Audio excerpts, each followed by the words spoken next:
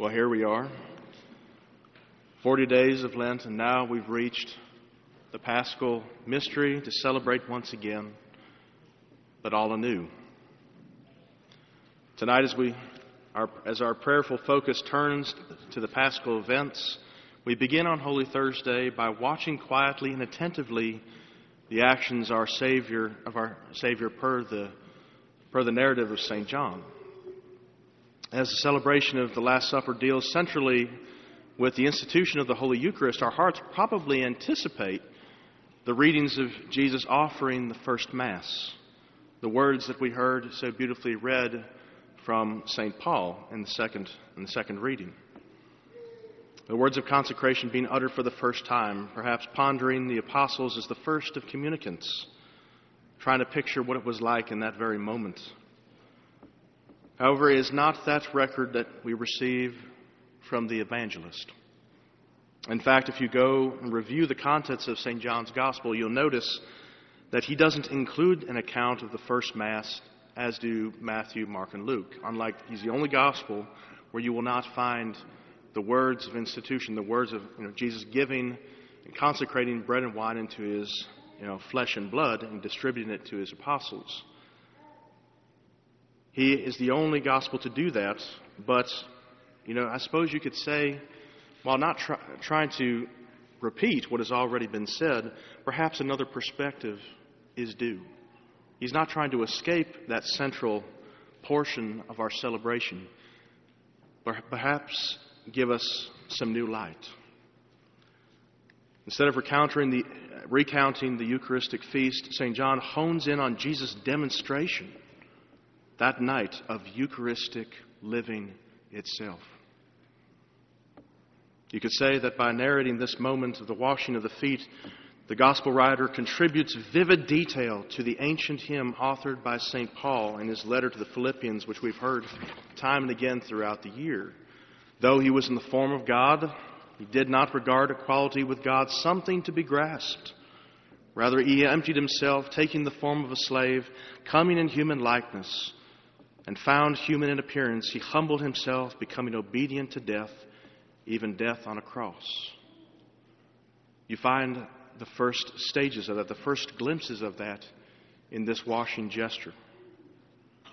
You could say that St. John borrows directly from this inspiration that St. Paul writes in his letter when St. John writes tonight, fully aware that the Father had put everything into his power and that he had come from God and was returning to God, he rose from supper and took off his outer garments. In other words, completely conscious of who he is, being Holy Son of the Father and possessing rightful claim to the entire cosmos of eternity, having all right to all dignity, he lowers himself to the humblest of positions, to the humblest and lowest of tasks.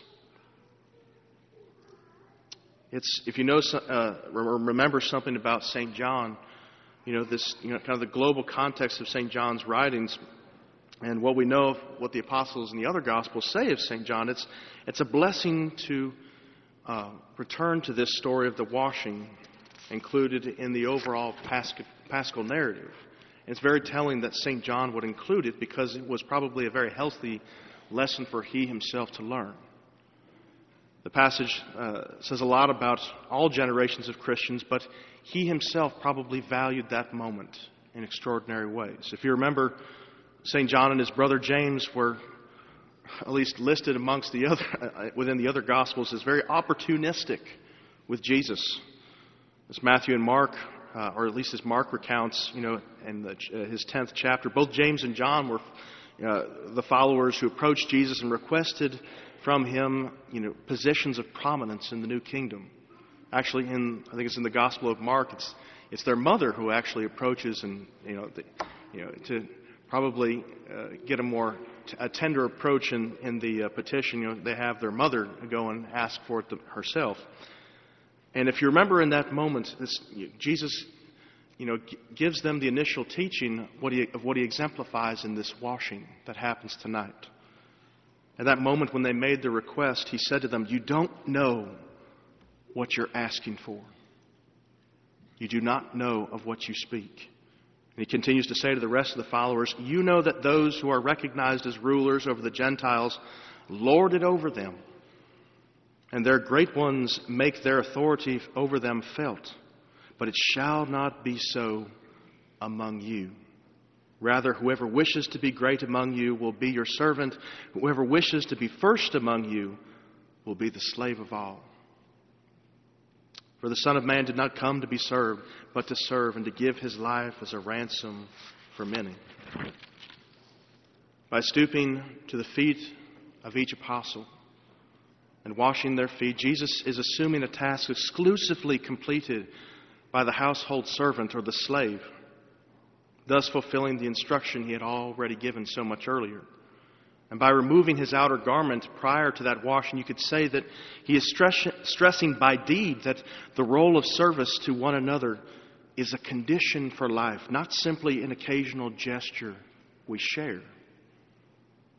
For he didn't say to them, act servantly to all, but rather become the slave of all. In other words, it's like Jesus is saying to them and us, the Eucharist I share with you is not an occasional oasis from the journey, but it is the journey itself that must consume you. He summons his followers not to treat each other as brother and sister or neighbor on occasion, but to become those very relationships themselves. If this is truly one and the same flesh we share in, we must see each other as one and the same blood relation. St. John and his brother James we know to be very ambitious followers. We would be foolish, I think, if we didn't think that their attitudes, at least earlier on in their discipleship, still run fluently amongst Christian followers today. And it's a bit of a temptation for everyone in all walks of life. It's an attitude that can easily interrupt or upset God's plans He wishes to fulfill through each of us. If we are to be accomplished followers, however, we must adhere to that instruction these original followers heard from the Master Himself. As I have washed your feet, so you must wash the feet of each other. Our Lord summons us all in renewed ways to become the servant or the surrendering missionary in ordinary life, not simply to imitate it in a kind of volunteering spirit. A wise man once told me, and that's a lesson, a saying that's kind of interwoven through a lot of my prayer. It's a reminder that I've returned to quite frequently. He said to me, do you know the difference between a volunteer and a missionary? He said, the volunteer will go where he or she knows they will be appreciated. The missionary will go where he or she knows they will not be. He also said, this is what we need in the spirit of Christian discipleship today. We have many volunteers, but not so many missionaries. We can often, coat or color our Christian journeys like James and John in their early stages, but remaining strictly ambitious to being possessors instead of being ambitiously possessed. That is the ambition we should all have. To become the slave of all means literally to be possessed by each and every one of us that surround us. Not to see what we can achieve, but what others can achieve in God's gospel by our assistance, by our Eucharistic living. That is the Eucharistic story that St. John tells us, and it's one that we appropriately return to every single year. Every Holy Thursday, we return to that same narrative of the washing of feet. And every single year, we must go back out to wash the feet of others. Let's take courage once again.